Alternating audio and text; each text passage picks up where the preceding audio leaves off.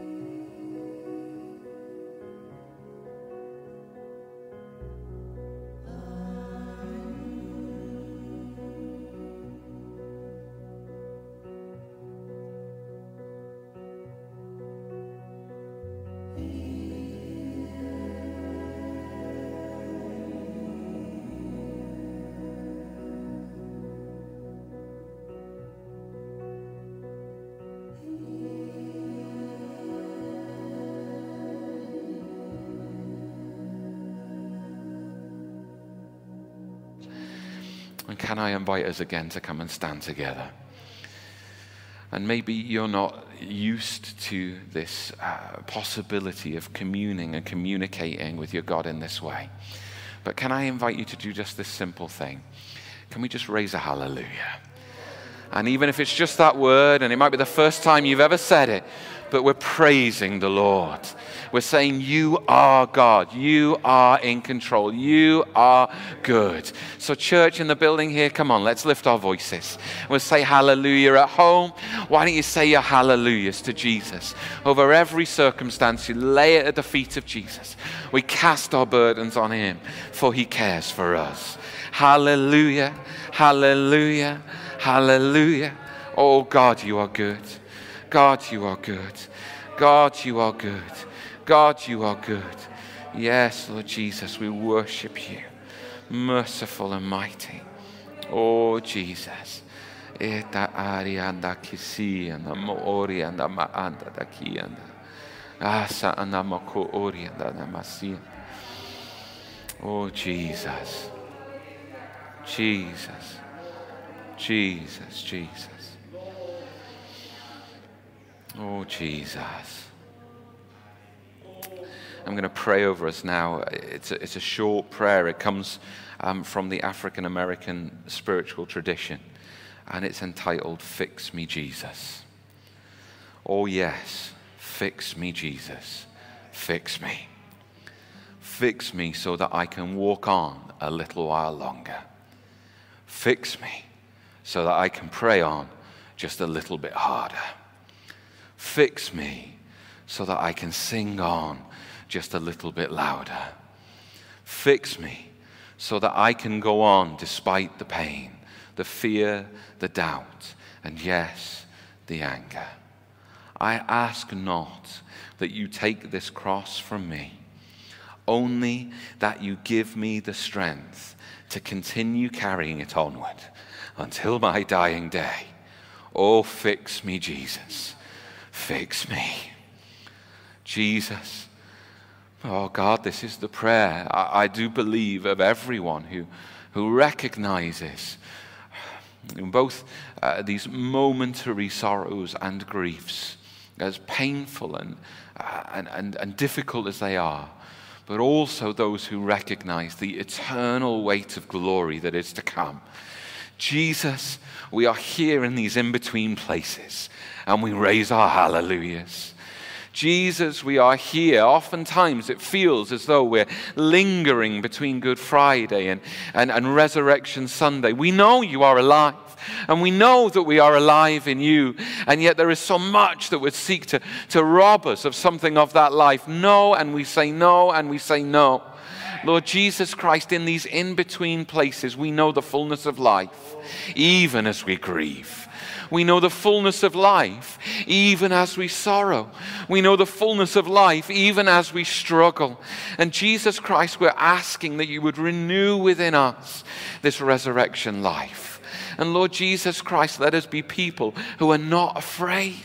Who are not afraid of the brokenness, not afraid to be in places of brokenness, to speak with those who are experiencing brokenness. And Lord Jesus, let us not be afraid even to bear one another's burdens and so fulfill the law of Christ. Jesus, we would be people who carry our cross. Jesus, we would be people who walk in the way of the cross, even as we are people who live in the fullness of the life you have won for us. Jesus, we say we are not afraid because you are with us, and your perfect love casts out all fear. God, we walk in your way. From death always to life. Jesus, we walk in your way.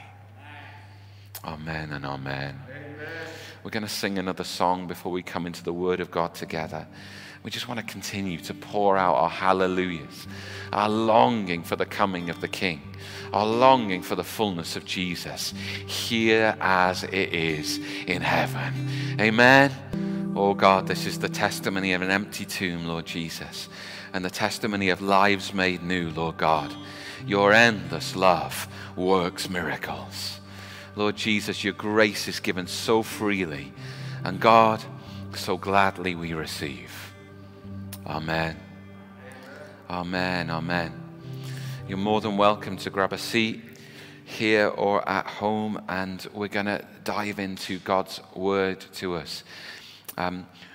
We have been, these past few weeks, considering some thinking around prayer and mission under the title Pray and Go. And what we're seeking to do is to perhaps correct some faulty thinking within us that says that prayer is one thing and doing is another thing. No, in fact, they're two sides of the same coin. In fact, they are one and the same thing. To pray is to do. To pray is to go. To pray is to share the love of Jesus Christ. And so we're wanting to be people both of prayer and then seeing actually the fulfillment, the fruit of our prayers through our ways of living and going and doing and serving and giving and speaking. And so we've considered the missional prayer of God and how it is that he has spoken through all of creation, all of history, and spoken through all of his word to us. And then how it is that as the Father sent the Son, Jesus, so Jesus sends us. And so there's a missional prayer of the church. There's a heartbeat of the church to share his goodness and his grace and the gospel. And today, as we've reflected on a little already, we're going to conclude our thinking under the heading of, but what if, or maybe when, it all goes wrong? Because as Christians, what we want to do is recognize that we are in the world. Jesus, when he prayed for it, he said, Father, I don't want you to take them out. Rather that you protect them, that you'd empower them, that you'd enable them, that you would send them. We are in the world, but we recognize in this world we will have trouble. And so then what do we do? Well, we're going to see how it is that, as John 16:33 tells us from the lips of Jesus, we can take heart, for he has overcome the world. In our house, we've been having a bit of trouble with our shower. And it's been going on for quite a while. And it all began, we think, when we've got one of those, those fancy kind of drains that look all sleek and neat, and they're all chrome on the top, and they catch, hair. You probably don't want to know that, but they do what they do, and it all looks fancy. But woe betide anybody who accidentally kind of steps on it. Because then all manner of disaster will happen beneath the surface. And we think that's kind of how it began. And so that the seal was broken, like the plastic seal, not that one. But the seal was broken, and then we had to take it all apart and put all the the sealant back in and screw it back in, and we were fine. But then it happened again, and so I did it again, and we were fine. And it happened again, and I thought maybe it's not the sealant that there's a problem. Maybe it's who's applying the sealant who is the problem. You have to be honest. And so a plumber came and did it, and everything seemed absolutely great. But then a bit more water started to appear on the ceiling underneath, and that's when things have gone really badly wrong, isn't it? And so just recently we had a plumber come out, and we described our woes, and he commiserated with us. And he didn't do any of that, because then it's going to be expensive, don't you? He didn't do any of that, but he said, what I'm going to have to do, just to make sure we know what's going on, is we're going to have to actually cut out from beneath in the ceiling. You were going to have to probably fix it anyway, so let's cut it out. And so he cuts out this big hole in the ceiling, which has provided endless conversation pieces for our kids recently. And he replaced everything underneath, not just kind of the drain, but also the pipework and everything. And all was well in the Epton household. And we praised God with renewed fervor because our shower was back. And we had a week of happy showers, not constantly, just one a day. But we had a week of happy showers. And then yesterday, and it's not, I'm not going to blame Erin, but she happened to have just finished her shower. And then we downstairs, drip, drip, drip. And so it turns out it's probably got nothing to do with anything that's been fixed. And there's something else going on. Isn't it terrible when things go wrong?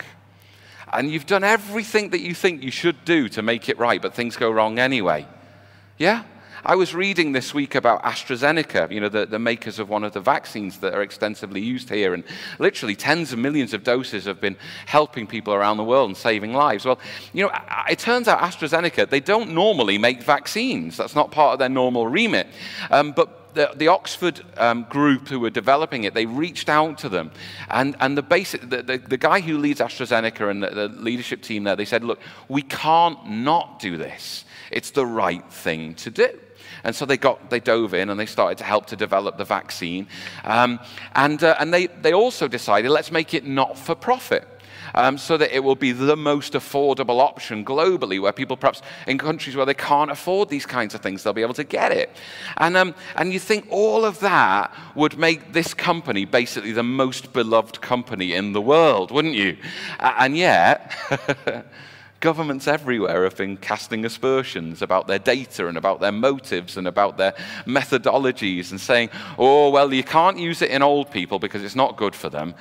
And then when they have some other, wobbles on the other direction, now they're saying, oh, you can only use it in old people. I'm not sure they know what they're talking about. And saying, oh, you've been stockpiling some in Italy, when actually what they've been making in Italy is doses to go out to poorer nations around the world. And all of this has been happening. Look, if they'd have chosen to make a profit from it, I'm not going to name them, but two of the other leading vaccine companies in the world are scheduled to make, on the one part, $15 billion of revenue, and on the other, $18.4 billion of revenue.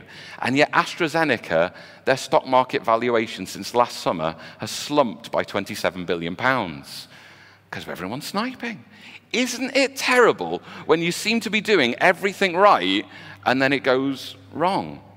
It's horrible, isn't it?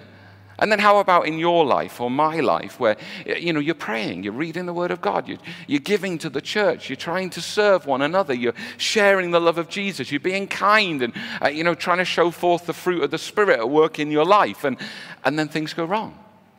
And you get sick, or you hit a brick wall, or you lose your job, or isn't it terrible when things go wrong?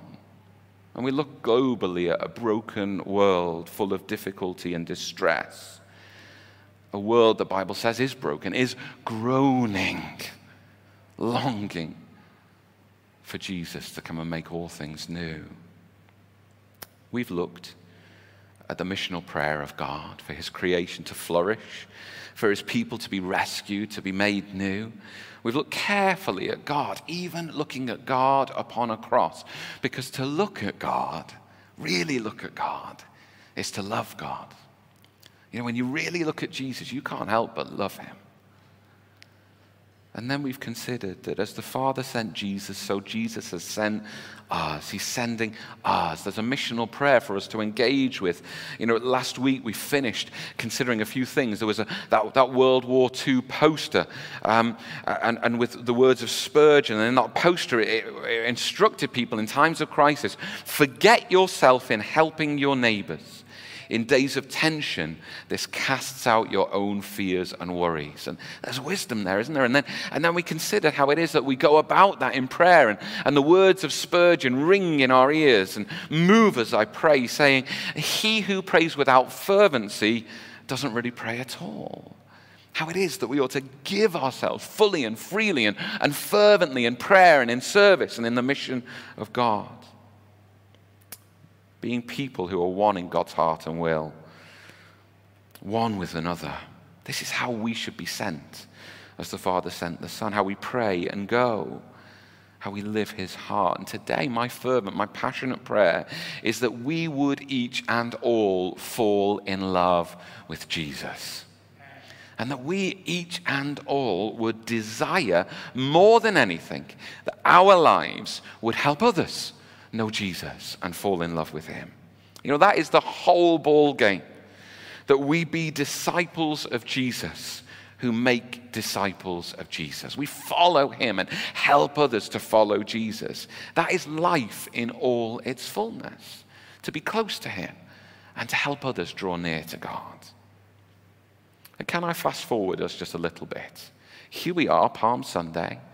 A day of the triumphal entry of Jesus, albeit one that was full of quirks and differences and strangenesses that kind of passed unremarked upon. This Jesus, the Lord of all, the King of the Jews, indeed of all the nations, comes in on a donkey, a young donkey. And he comes to a crowd who shout, Hosanna, but truth be told, they don't really know how he's going to save them.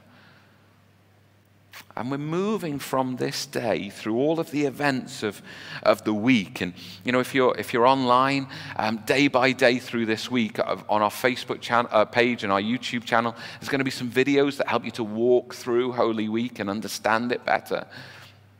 And as we journey through the week, we know where we're heading, don't we? We're heading toward Good Friday, the day when Jesus gave it all for us. And then, of course, we know, as we've already begun to celebrate, because we're Pentecostals and we can't help ourselves, you have to celebrate Easter every day, don't you? You just kind of want to get there, don't you? And we've already begun to sing and to speak of the resurrection. But then there's something in between, isn't there? You've probably not thought about it. You've probably thought about Easter Sunday. You've thought about Easter eggs for the kids, maybe hunting them somewhere. Maybe making it too hard for the kids to find them all so that someone can find some later. Maybe you thought a little bit about Good Friday. Maybe you've thought about what Jesus gave you. You've meditated upon these things. Maybe you even think a little bit about Maundy Thursday, that day of service and of sacrifice, of preparation, of Jesus giving himself and yet receiving betrayal. Maybe you thought a little bit about the food. Anybody having a bit of lamb on Easter Sunday?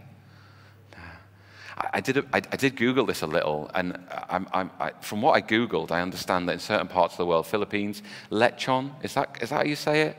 Roast suckling pig? I think they're onto something in the Philippines. That's what I want to say. Lumpia, the spring rolls, is that right? Okay, this is good stuff. I did have a bit of a look, because I know we have lots of Nigerians in the church. I couldn't find out exactly what was traditional in Nigeria, except that it just had a list of every single Nigerian food you can imagine. And I was like, there's nothing specific, it's just let's eat it all. That seems to be the way, which I can really identify with. I love that. And we think about these kinds of things, don't we? But Easter Saturday, what is there to think about? It seems to be a bit of a day of nothingness. Does anything happen? Roman Catholics and many Anglicans, with their altars and their formality within their churches, actually on Easter Saturday, what they tend to do is they strip the altar bare. And where once there maybe was a cross and candlesticks and different liturgical colors and so on, they just get rid of it all. It's a day where there really is a strong sense of nothingness, of being in between, of being bare and have nothing to say. Pete Greig observes, I guess it's the one day in the entire year when the church has nothing to say.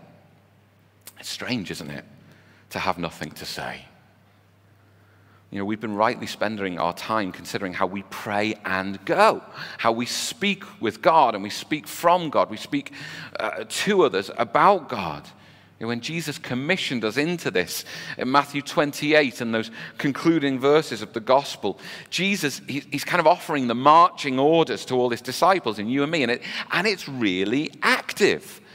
To be commissioned in the way of Jesus is not to say, oh, thank you very much, and then to sit back down. It's to get up and go and to do. There are so many verbs in that passage. Jesus says, go.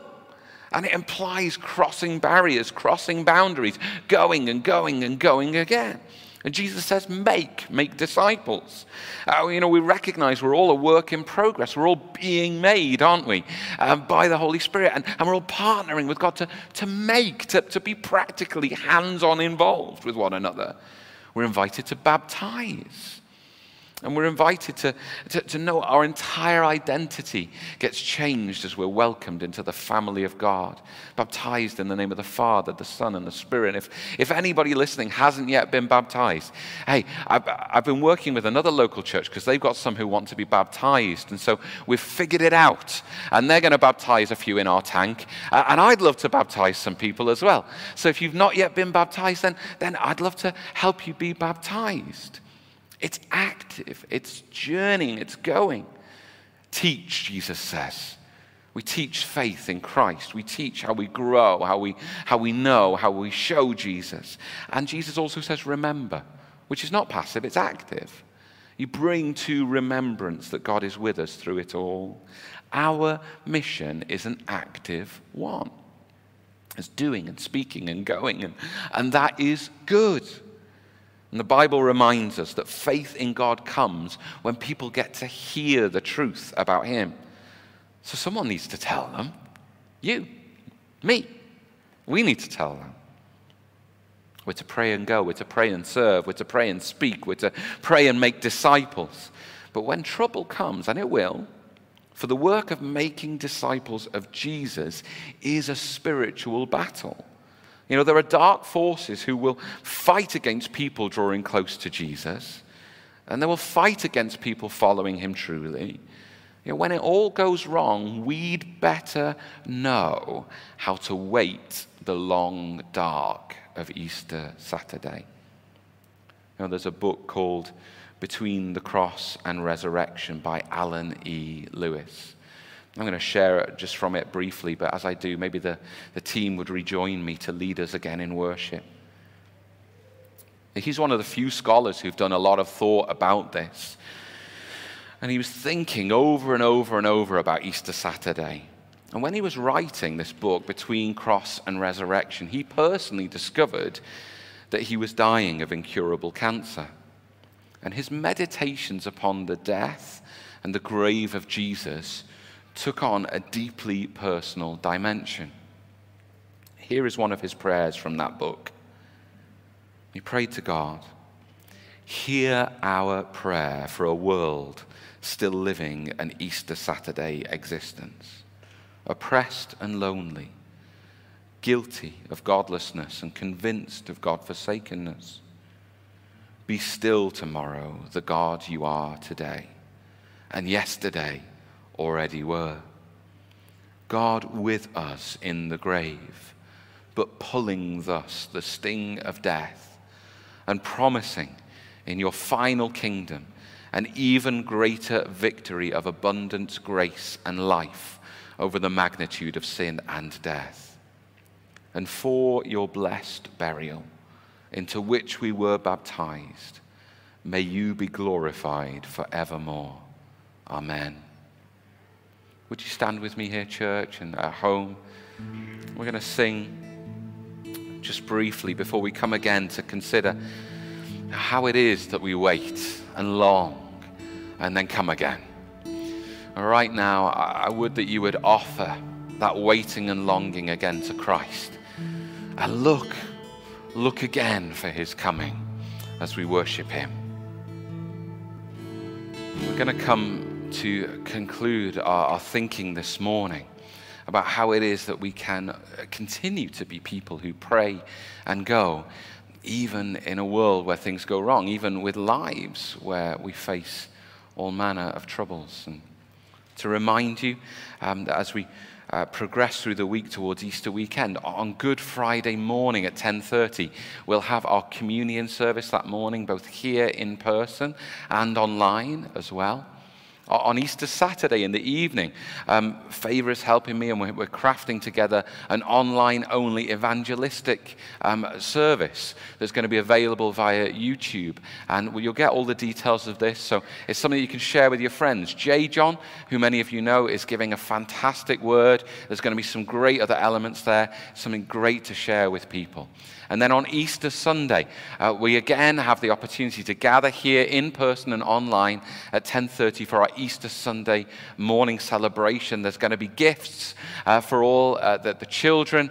We're hoping to figure out how to do a walk-through barbecue afterwards. Not a roast suckling pig, I'm afraid. We can't do it. But we're trying to do a walk-through barbecue afterwards. Obviously, we can't mix and mingle or form a crowd, but we want to bless you and we want to have a bit of fun, so we'll do that afterwards. And bearing in mind there's going to hopefully be an announcement coming shortly, we're going to conclude in a large open space near the church, which shall remain nameless because I'm not going to ask, but a very nearby space. We're going to be able to sing outdoors some resurrection songs. That's the plan. It's going to be great. It's going to be fantastic.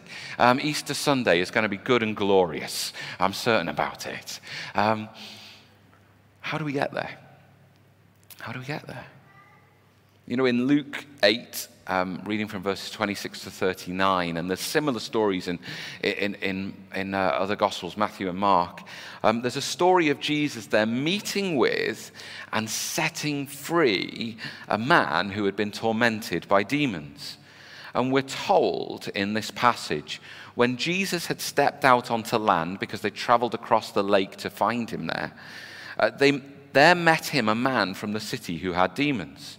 For a long time, and you can see how severe his case was, for a long time he had worn no clothes, and he had not lived in a house, but among the tombs. When he saw Jesus, he cried out and fell down before him and said with a loud voice, "What have you to do with me, Jesus, Son of the Most High God? I beg you, do not torment me." And we can see how this poor man was actually tormented by these demons, even in saying these things. It was a sorry state for him to be in. So tormented as to be living naked in a graveyard. You know, we're told in the story that he broke chains, literally, but he couldn't break the chains that were holding on to him spiritually. And yet Jesus, who is Lord of all, and who has compassion upon this man, as he has compassion upon us all, He sends the demons packing into a herd of pigs. Read on, and you'll find the only recorded instance I'm aware of pigs actually flying. If you know the story, you know what that's about. Very sadly, locally, the price of pork went down. There are many jokes you can make about this story, and all of them are very bad. But here's the wonder of it all. When Jesus deals with this man's torment, here is what we are told. Then the people from the town, surrounding area, they went out to see what had happened. And they came to Jesus, and they found the man from whom the demons had gone. So they don't stay when Jesus is there. This man, we're told, was sitting at the feet of Jesus, clothed and in his right mind. And, this is interesting, and the people who saw this, they were afraid. This is astounding. This is earth-shattering. This is life-changing. And they didn't know what to make of it. But the man, he knew what to make of it. He's in his right mind. He's clothed and at peace. Read on, and you'll find that this man, he wants to come and travel with Jesus. Well, you would, wouldn't you? He'd set him free. But Jesus commissions this man. And he says, actually, stay. You're going to be someone who shares the good news. You're going to take it to your hometown. And the story tells us he went away proclaiming throughout the whole city how much Jesus had done for him. This is a good news story, isn't it? And he changed from desperation and agonies through the power of God displayed to peaceful rest at the feet of Jesus. Anybody want some peaceful rest at the feet of Jesus? Yeah, I think we could all have a piece of that. Peaceful rest at the feet of Jesus. And on to the mission of God. In his right mind. Other translations render it as being of sober mind. And it's just that stillness, that peace, that rightness, that settledness of mind. And it's the same word that's used about this man set free from these demons as is used about every single believer if we are willing in 1 Peter 4 and verse 7. And in 1 Peter 4 and verse 7, the Bible says, the end of all things is near. I know we probably want the end of some things, don't we? We give a loud amen to that. But the end of all things. And maybe this is a little bit of why when people see God's power displayed, they can be afraid. But the Bible says the end of all things is near. It's another way of saying Jesus is coming again. That was a good place for an amen. You may have masks on, but you can say amen. It's all right. I know they did at home. The end of all things is near. Therefore, be alert and of sober mind. Be of your right mind, so that you may pray. What when it all goes wrong? What if we are tormented by things beyond our control? What if we can't get any rest in our bodies or circumstances or minds? What if the world is turned about upon its axis and we don't know what's up or down anymore or how things are going to turn out? What if truly, as the scripture here says, the end of all things is near? Well then, it's at the feet of Jesus that we can be of sober mind, be in our right mind, be at peace. How are you placing yourself at the feet of Jesus? God wants to move us from a frenzied mind about the troubles that we face to be in our right mind, at peace at the feet of Jesus. He wants to move us from a place of foggy mindedness where we really don't know what we're doing or what we're about to a place of alertness where we can say, actually, I know who I am. I know what I'm about. I'm ready. I'm raring to go. God wants to move us to know that we have a mission from him. When we know that we can pray and go. And when it all seems to go wrong, we live with patience and eagerly anticipating. Eagerly anticipating for Jesus is coming again. He will make all things new. The newness that each and every one of us have experienced in Jesus, whatever our story is, whatever our journey is, we're here because we've experienced something in the newness of God. We're encountering God in the Word even now, and we know that Jesus is coming again, fully and completely. He's going to receive his loved ones to himself. So we pray and we go. We're walking toward him, even as we know he is coming toward us. We go as he's told us to. And this week, as we look upon the agonies of Christ, we recognize as we go to him, as he has come to us, as he is coming again. Look, there is pain in praying. There's pain in going. There's pain in giving it all, which is what Jesus has done for us. But Jesus, the end of all things is near. He's coming again. The Bible tells us Jesus is going to wipe away every tear. He's going to wipe away every pain and heartache and suffering. So take heart, have courage, pray and go. Look, if a man who once lived naked in a place of death can go in his right mind to bring words of life, so can you. So can you. So can you. We've changed everything about our usual manner of living in this season of COVID.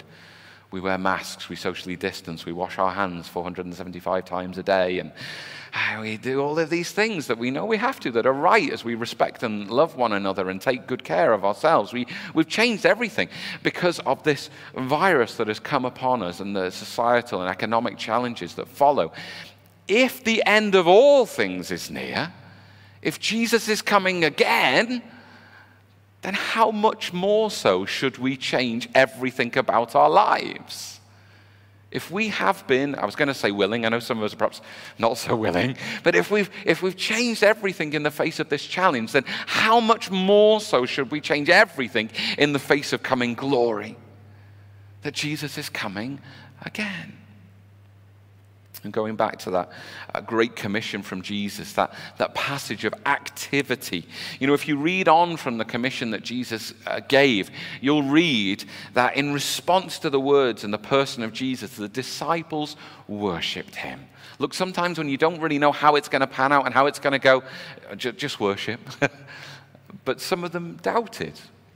And we don't want to pretend that doubt is something we need to kind of sweep under the carpet, put on our good Christian mask and pretend it's all okay. Look, no, doubt is the place oftentimes where Jesus can help us to come again to embrace truth and faith. Be honest about your doubt before God. What were they doubting? Were they doubting Jesus? Probably not. Were they doubting the instructions? Well, actually, they were pretty clear. I suspect that they were probably doubting themselves. And I suspect that because I doubt myself. And I imagine you doubt yourself, don't you? I think we do. How do we get through doubt? We get through doubt with worship. And what does worship accomplish for us who doubt? Well, Jesus draws near. Jesus draws near. True worship compels you to make disciples, to take the words of Jesus seriously, to be about the Great Commission, to worship through doubt.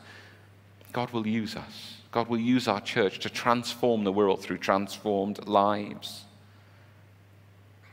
Two stories perhaps for us to conclude with.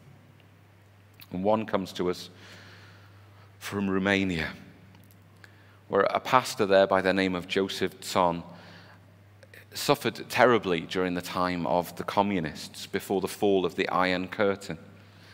After one particularly cruel bout with an interrogator, he was very discouraged. Then the Lord met with him and gave him a new and a Christ-like perspective. The next week, the interrogation began again, but for him, everything was different. His interrogator stopped and said, "Mr. Tson, who visited you this weekend? I have in front of me a different person than the one who left here. Somebody came and changed you completely. I have to know who came and visited you." And the pastor replied, "Jesus visited me and made me ready for the battle again. You feel like you're in the grave, or in the fight, or in the graveyard. You feel like mind, body, spirit, and turmoil. Oh, for Jesus to visit us and make us ready for the battle again. And I read this week of a biography. It's simply titled Borden of Yale. I'd never heard of it before. I don't know whether you have. It tells of a man named William Borden, and he went, as the title suggests, to Yale University as an undergraduate, and afterwards he became a missionary candidate out to China.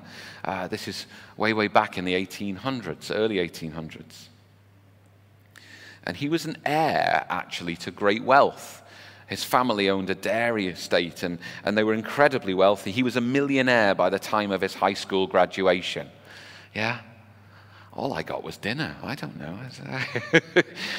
He was a millionaire, and yet something really grabbed him in God. As a gift for his graduation from high school, Borden was sent on a trip around the world. As he traveled through Asia, the Middle East, and Europe, he experienced a growing concern for the hurting and lost of the world. He wrote home to say, "I'm going to give my life to prepare for the mission field." And after making this decision, he wrote 2 words in the back of his Bible: no reserves. In the back of his Bible, no reserves. From there, he went on to Yale University, but with purpose and determination. During his first semester, he began a movement among the students that spread throughout the campus to gather and read the Bible and pray. By the end of his first year, 150 of his fellow first years were meeting for weekly Bible studies. By the time he was in his final year, 1,000 out of the total student population of 1,500 were joining together in these groups. Beyond the campus, Borden founded the Yale Hope Mission to reach out to those on the streets of New Haven. Yet all was in view of his sense of call to foreign missions that soon had a focus upon Muslims in China. After graduation, he was offered numerous high-paying jobs, all that he declined in order to pursue the mission field. At this point, he wrote down 2 more words in the back of his Bible: no retreats.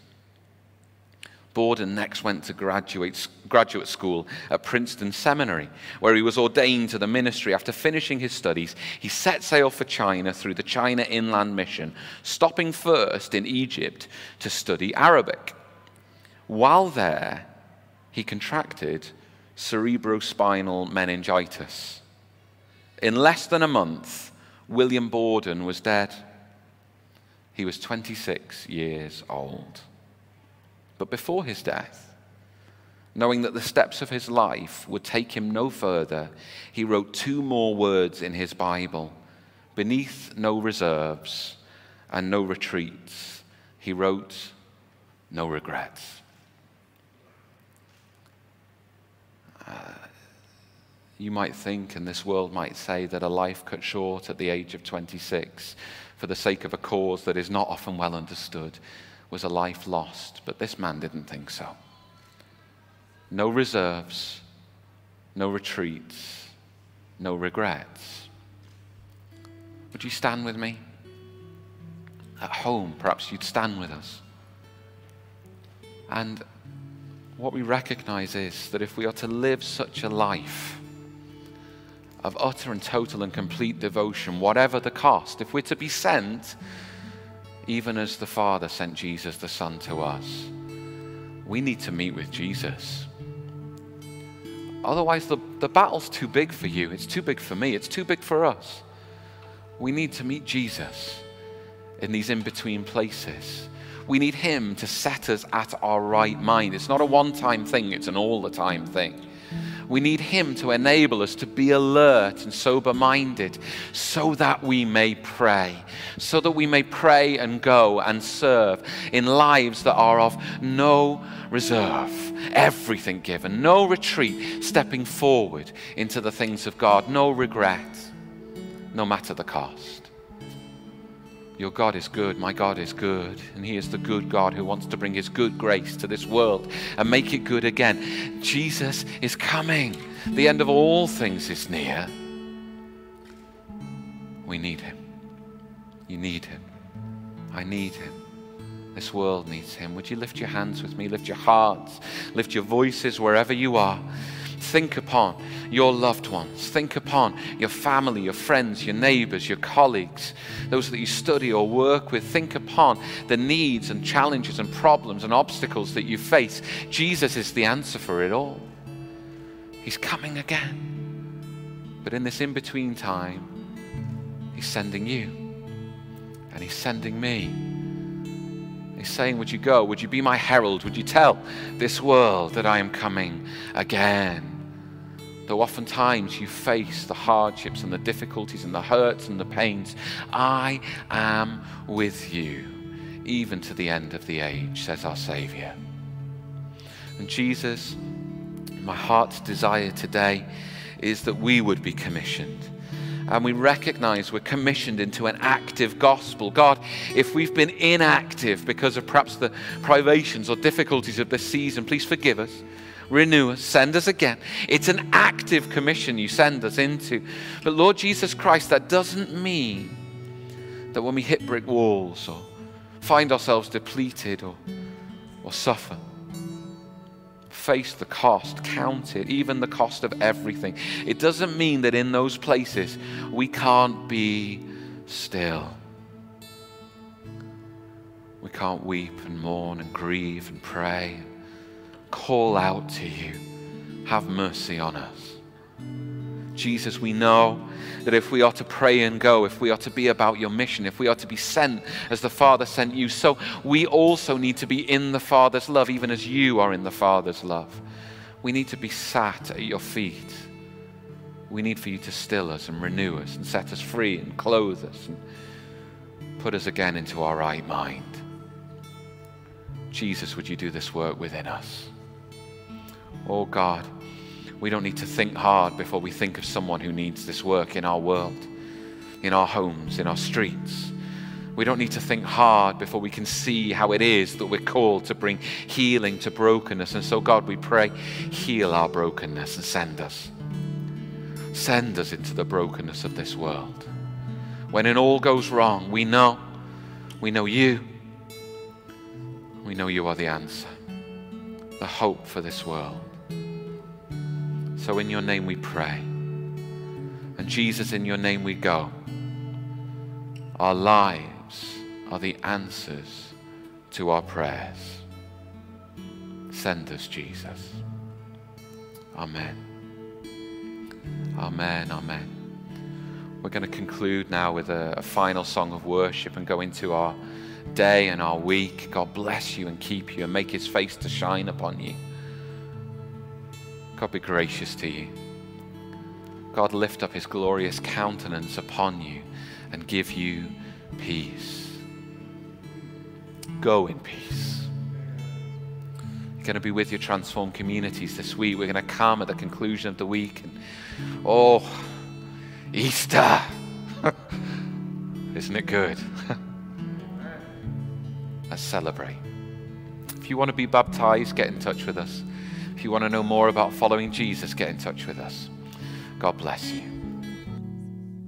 Once again, it's been such a delight to be able to share together as a church this morning. And we know that taking what God has been doing in our lives, we can go and have wonderful weeks with him. Just to invite you to journey together with one another as we go through the week. We as a church, we don't just gather, but we get going into what God has for us together. And we have these things called transformed communities. We would love to help you to connect with other like-minded people who are exploring God's goodness and grace and seeing how they can be a part of his transforming work in the world. So again, hit us up, get in touch. We'd love to help you to connect. Anything that you need, any prayer requests, do let us know. And we'll love to see you again this time next week. God bless you and bye for now.